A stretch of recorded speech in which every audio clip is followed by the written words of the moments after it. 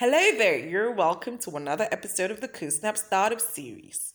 And today we're going to be talking about challenges faced by small and medium scale businesses in Nigeria.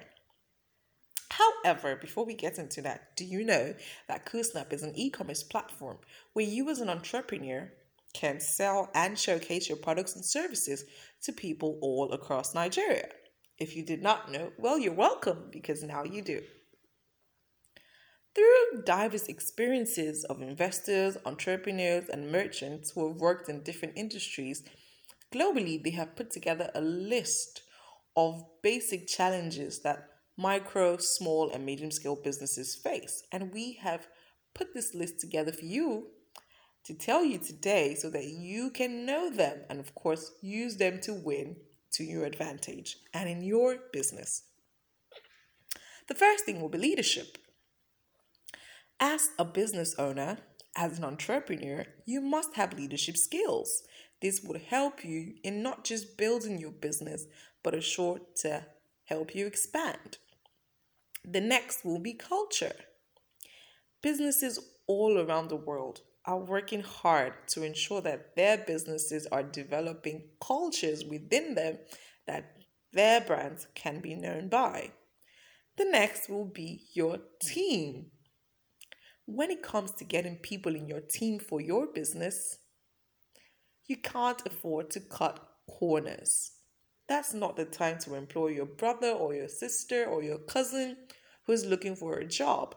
You must get the people with the right expertise that are best for your business. Next will be strategy. Strategy is a plan for your marketing, your communication, your branding, and everything that has to do with your business. Without a strategy, how are you going to win? The next will be the strategy execution. It's good to have a strategy, it's necessary to have a strategy, but how many people actually go ahead to execute the strategies that they've put before them?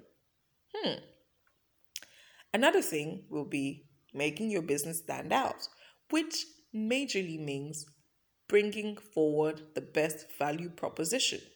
What is that value, that unique value that your business is offering that nobody else is offering, even when you may be offering the same products or services?